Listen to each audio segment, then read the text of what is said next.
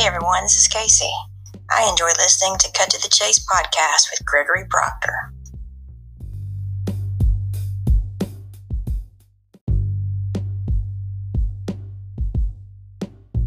Three, two, one. Hello everyone. This is your host, Gregory Proctor. Welcome to Cut to the Chase. This is episode 8. Life is like underwear. Change is good. As you very well know, Cut to the Chase has been formalized based on open dialogue with friends, family, and professional colleagues. And today we have a special guest. She's a true dear friend of mine. She's a friend that I tell you what, when we get together, it's all about laughter. It's all about fun. We really enjoy cutting a rug with each other. And I won't go too much into her background because we're going to talk a little bit about that. I mean, our whole theme is based on her career and how she's been able to transform and transcend. She actually came up with the theme, life is like underwear, change is good, which was kind of funny. I still look back on a few things as I relate to her and I, besides just being able to cut a rug and have fun.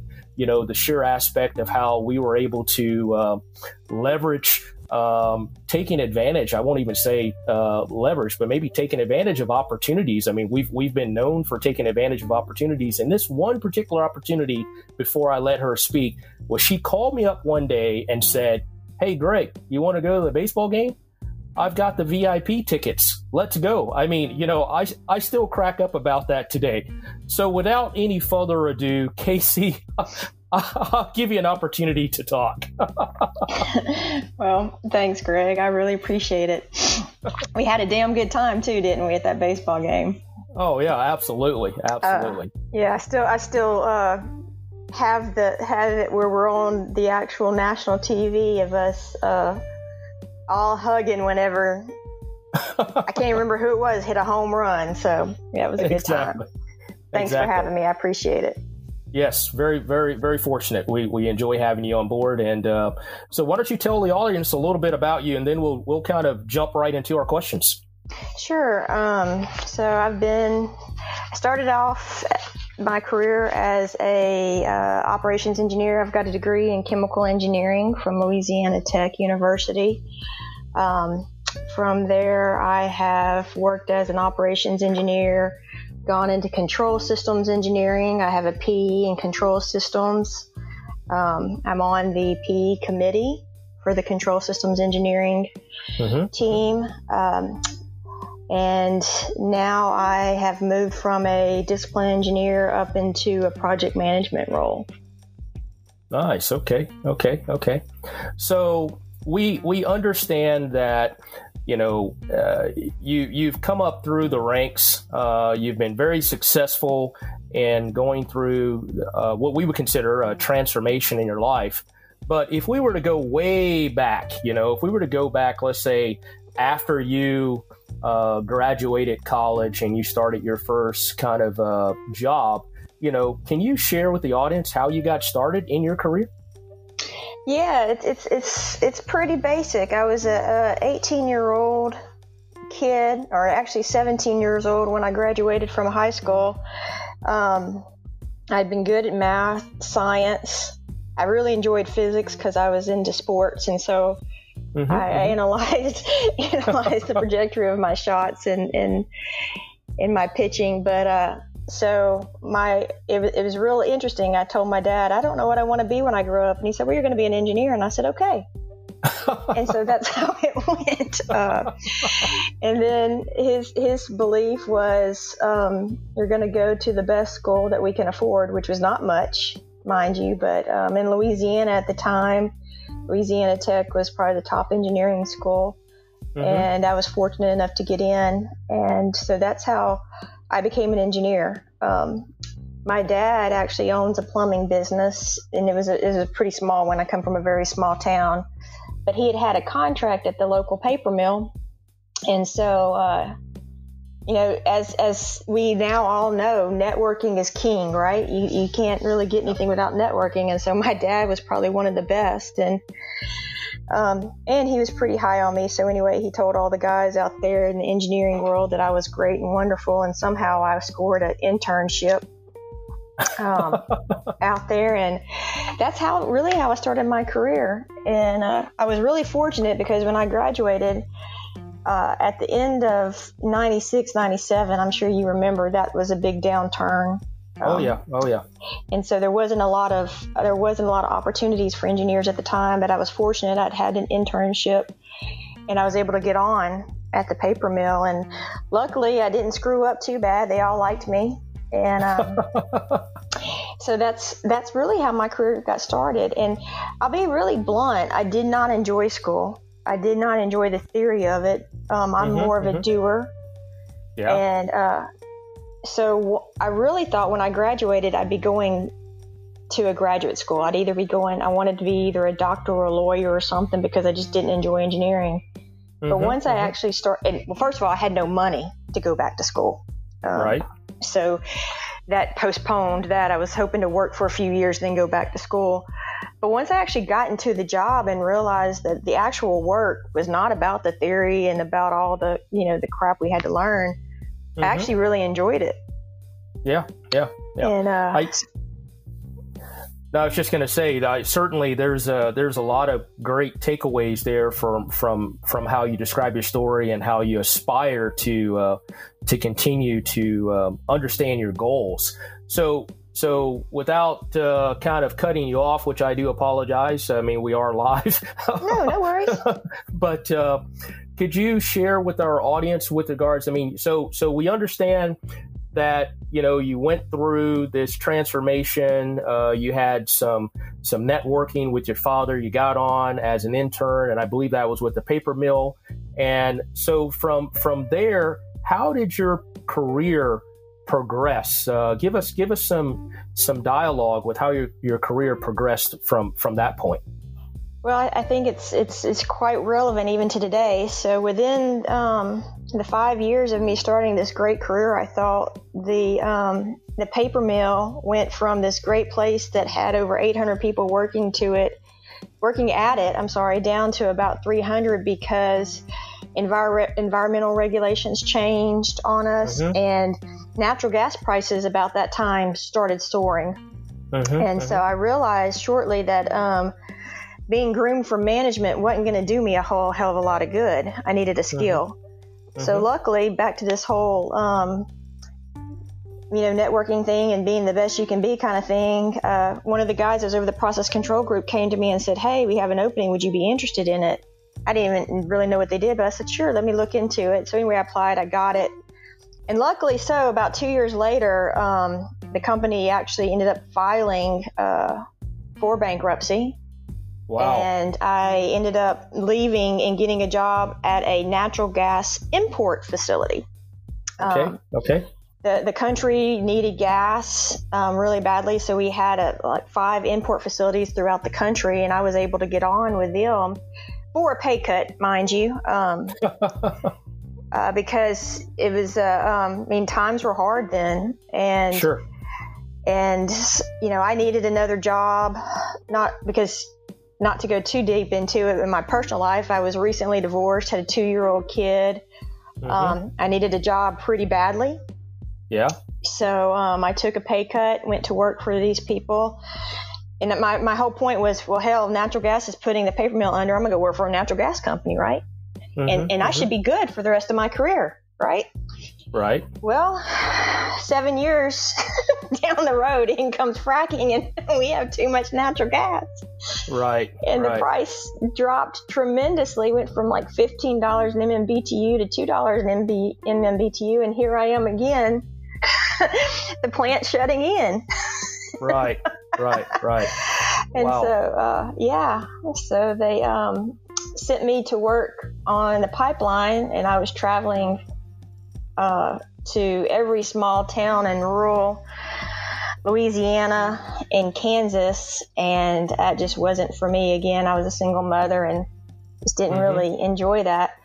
So the opportunity came for another natural gas company that decided that we were going to export all this natural gas. Right.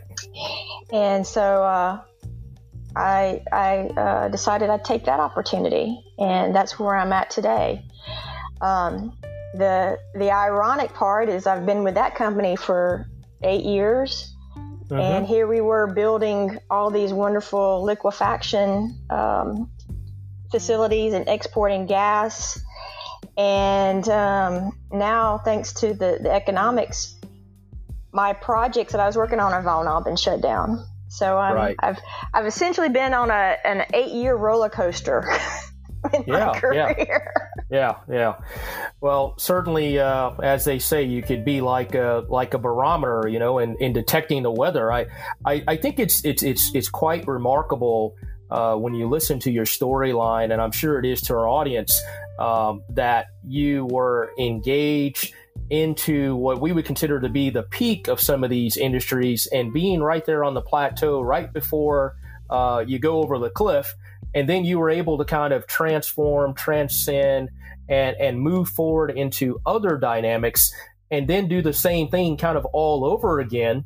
And then here you are today. Now, of course, as everyone knows that's listening to our podcast, we've got this huge pandemic going on. It's kind of impacting everyone in a lot of different facets. And so I guess my next question is kind of based on your experience from all of the transitional things that you've done within industry. As you say, you're working in natural gas at this point in time. How do you see, these signals or these indicators that have allowed for you to be successful in what I would consider to call kind of get out of jail before the trouble happens, as being something that you're looking at today with regards to where you see yourself, let's just say tomorrow?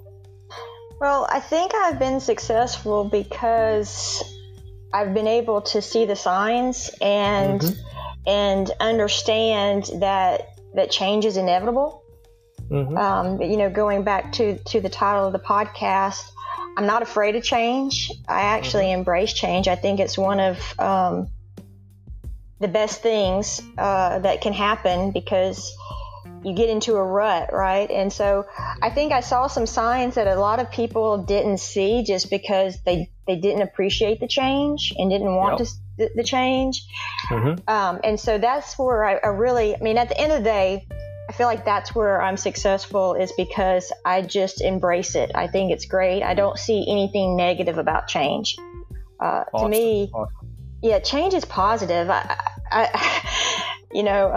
to get again into any much too personal, but work, I've changed quite a bit. Heck, I've changed husbands, so I'm on my third one. So, everything's good about change. I honestly can't say that I've ever had anything negative about it. And honestly, at the end of the day, that's what it's all about, is saying, okay, change is coming. Let's look at the positives. What is positive about this particular change, and how can I make it work for me? Right. And you chimed in on something that you and I have kind of shared in some of our, kind of friendship and personable dialogue, which I'll kind of share with our audience, to kind of bring this full circle. I think when you and I first became really, kind of drew a bond together between one another, we were very much relatable because of the simple fact that, I had gone through, I'm on my third marriage, and then you were in the process of getting married at that point in time for your third marriage. And it was just so much dynamic and so much linkage there that we were able kind of to draw and facilitate a bond, not only just on a professional level, but also on a personal level, just for being able to have, someone that you can rationalize with, which was always so important with me and my friendship with you professionally and personally. And so, leading up to the next couple questions here, it's so ironic that, you've had so much of success and understanding indicators and trends and things that would help you be able to navigate going forward. Could you tell our audience, what have you learned through your career with regards to some of your key concepts that would be things that could help others? Yeah, sure. The big thing that, and I think I was taught this even in my family, was the worth ethic.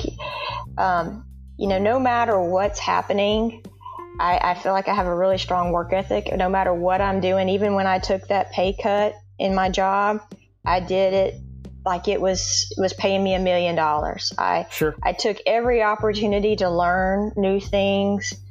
The other part of it is just knowing who you are, being self-aware. Right. Know what you're good at and what you aren't, and then seek those that complement you. I was thinking about this the other day. You and I first hit it off at work because me being the strategic person I was, when we first met, I was like, hey, this guy knows a lot that I don't, and I can learn from him, right? And that's how it really started, is seeking those that have the skills that you may not have, and either learning from them or being able to work with them to where you can build a team that's cohesive and successful. And honestly, at the end of the day, I think that's been a lot of why I'm successful is I know who I am, and every day I'm going to be the best person I can be, but I also realize I'm not perfect. Sure. And that there's all these people out there that can complement me, and we can make this great team to be successful. Yeah. The other part of it too is, again, knowing myself. Right. I have a tendency to say what's on my mind. So one of the other big things I've learned is, there's a lot of times when I just need to shut up and listen. Right. And that's probably been a great lesson I've learned. And then lastly, we're all going to make mistakes, right? And that's really, at the end of the day, is saying it's okay to make a mistake, admitting I made a mistake. I mean, that's the big thing that I've seen a lot in my career where people are not successful is they screw up, but they refuse to admit it. Sure. I had a boss, my second boss, he used to keep a list like the guy on NCIS, and he used to always say, crow is best served warm. And right. I took that to heart early in my career, and I feel like that's been a lot, is when I screw up, I have no problem going to the person that I screwed up with or whatever and just admitting it and owning it and saying, I screwed up, but here's what I think we can do to fix it. Right. And honestly, that was probably the biggest lesson that got me to where I'm at in my current position. Yeah. Yeah. Well, those are all commendable. I mean, certainly, there's a lot of takeaways as you've indicated, particularly one, being able to admit when you're wrong or when you've screwed up, which, is not necessarily an easy thing to do. As you very well know, we've worked together in the trenches, as you've alluded to, and sometimes when you're working together in the trenches, there's always the blame game. And when there's the blame game, they're looking for an scapegoat. And sometimes it's just as easy, if you are involved in dealing with the circumstance that you're in control of, it's just to raise your hand, and kind of move on from it and not let it, cast so much negativity, into your career or into your forward thinking or path. So we appreciate you sharing those key concepts and factors with us. So what are your thoughts with regards to, you've had a lot of success in identifying signals, identifying trends. How does organizational culture play into what you're looking at as signals and as indicators to know when to get out or when to stay in or when to stay steady state? What are some of those specifics as you look at the culture? Are you looking for a culture that has a lot of camaraderie, or are you looking for a culture that has a tremendous amount of give and take? Can you give our audience an idea of what some of those things may mean to you? Sure. I guess the biggest thing as far as culture is concerned is just honesty. If it's knowing that you can trust to be you and say you're sorry and not be, like you said, the part of the blame game. But let's just be honest. I mean, there's always a negative side to certain things. And so I think I've been successful in understanding where, or actually just maybe even understanding what the culture is in general. And once you understand what the culture is, if you understand what is driving the culture, is it to be successful no matter what? Is it price? Is it ego? Whatever it is, once you understand what's driving it, then you can step back and say, okay, do I believe what they're telling me, or do I have all these other facts? I'm a huge industry researcher. Every morning I go out and I do a bunch of research on what's going on in the markets, and I look and see anything and everything, because I mean, we're a global community now, and there's a lot going on, and there's all these pundits that are saying, well, natural gas is going to come back in 6 months, or it's going to come back in 18 months.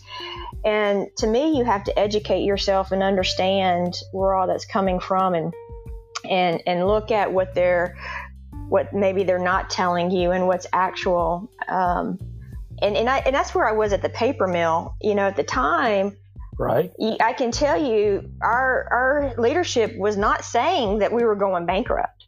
Sure. Sure. They were trying to keep everybody happy and thinking that everything was going to be hunky dory. But I knew enough and educated myself to know that there just was no way at the current trajectory that we were on that we would be successful. So, a lot of it's just thinking for yourself and analyzing what you're being told, and know that sometimes, I want to say people are lying to you, because I think sometimes they really believe what they're telling you. Sure. But a lot of it, like I said, is just thinking for yourself and not being, questioning, I guess is probably the better say, is just asking why, ask why. Right. And going from there. Excellent. Certainly, I think you've kind of expressed life is like underwear, change is good, and in many different facets, above and beyond, what we've talked about, which is education, instinct, your ability to adapt, your ability to, like you just stated, ask questions. They're all invaluable points that really kind of summarize life is like underwear, change is good. So as we reach to a point of closure with regards to this podcast, what are some of the closing remarks you'd like to leave with our audience? I guess the biggest thing that I would say, is embrace change. Look at what the positive is. There is a positive in everything, no matter what. I mean, hell, this time last year I had 2 broken ankles, and you'd have thought all hell would break loose, but it turned out to be the best thing that ever happened to me. I was able to take a break, enjoy my family. I became a better employee because of it. So really at the end of the day, I won't say that I'm an optimist, although one time I had a guy say that anybody that gets married 3 times must be an optimist. Now. But, I think I'm a realist, and I think that there's, everything is 50-50. So if you think it's negative, there's 50% of it's positive. You just got to find it. And education, like you just said, is probably one of the best ways to do that. I recently, or as of tomorrow, I will have completed my MBA, and that was just transformational in the fact that I was able to meet 60 people that come from different walks of life, different industries, and that really opened up my mind tremendously. And in reading every day and understanding that there's just this great big world out there, and as long as you embrace it and know that there's something positive, and you just work towards that, work smart, not hard, and you'll be successful. I feel like I have this great set of skills, and whether I use it in the energy industry or the healthcare industry or any industry, I can be successful because I've got these skills. Like I said, just the positivity and working hard and being open to learn things. You can do it in any facet of your life, and I think that's Absolutely. Probably the biggest takeaway that I would hope someone gets from this podcast. Absolutely. Can't agree with you more. And certainly, before I get into final wrap up, I want to say hats off to you. You've been an excellent friend and confidant, and most importantly, congratulations. I know it's been a huge taxing time for you with everything that has occurred in your life, going through getting your MBA. But, I'm extremely proud of you. I love you, as I always tell you all the time. You may not want to tell your husband that because he may punch me. But first and foremost, I mean, we're like brothers and sisters, and those are things that you just can't take away. Those moments are too genuine, and they're too close to the heart. But certainly, as I begin to start our wrap up, we'd like to thank Casey. Certainly this episode, Life is Like Underwear, Change is Good. There was a lot of commendable takeaways, from honesty to, just being yourself, looking at the positive. I mean, all of these things are just things that can help individuals move forward in life if they just change their overall perception and dream a little bit, because at the end of the day, it's inside of oneself that creates your future and the positivity that you make it. And so with that being said, Casey, we'd like to say goodbye to our audience. We'd like to say goodbye. This is your host, Greg Proctor, Cut to the Chase. This ends episode 8. Life is Like Underwear, Change is Good. Thank you very much. Take care, and bye-bye.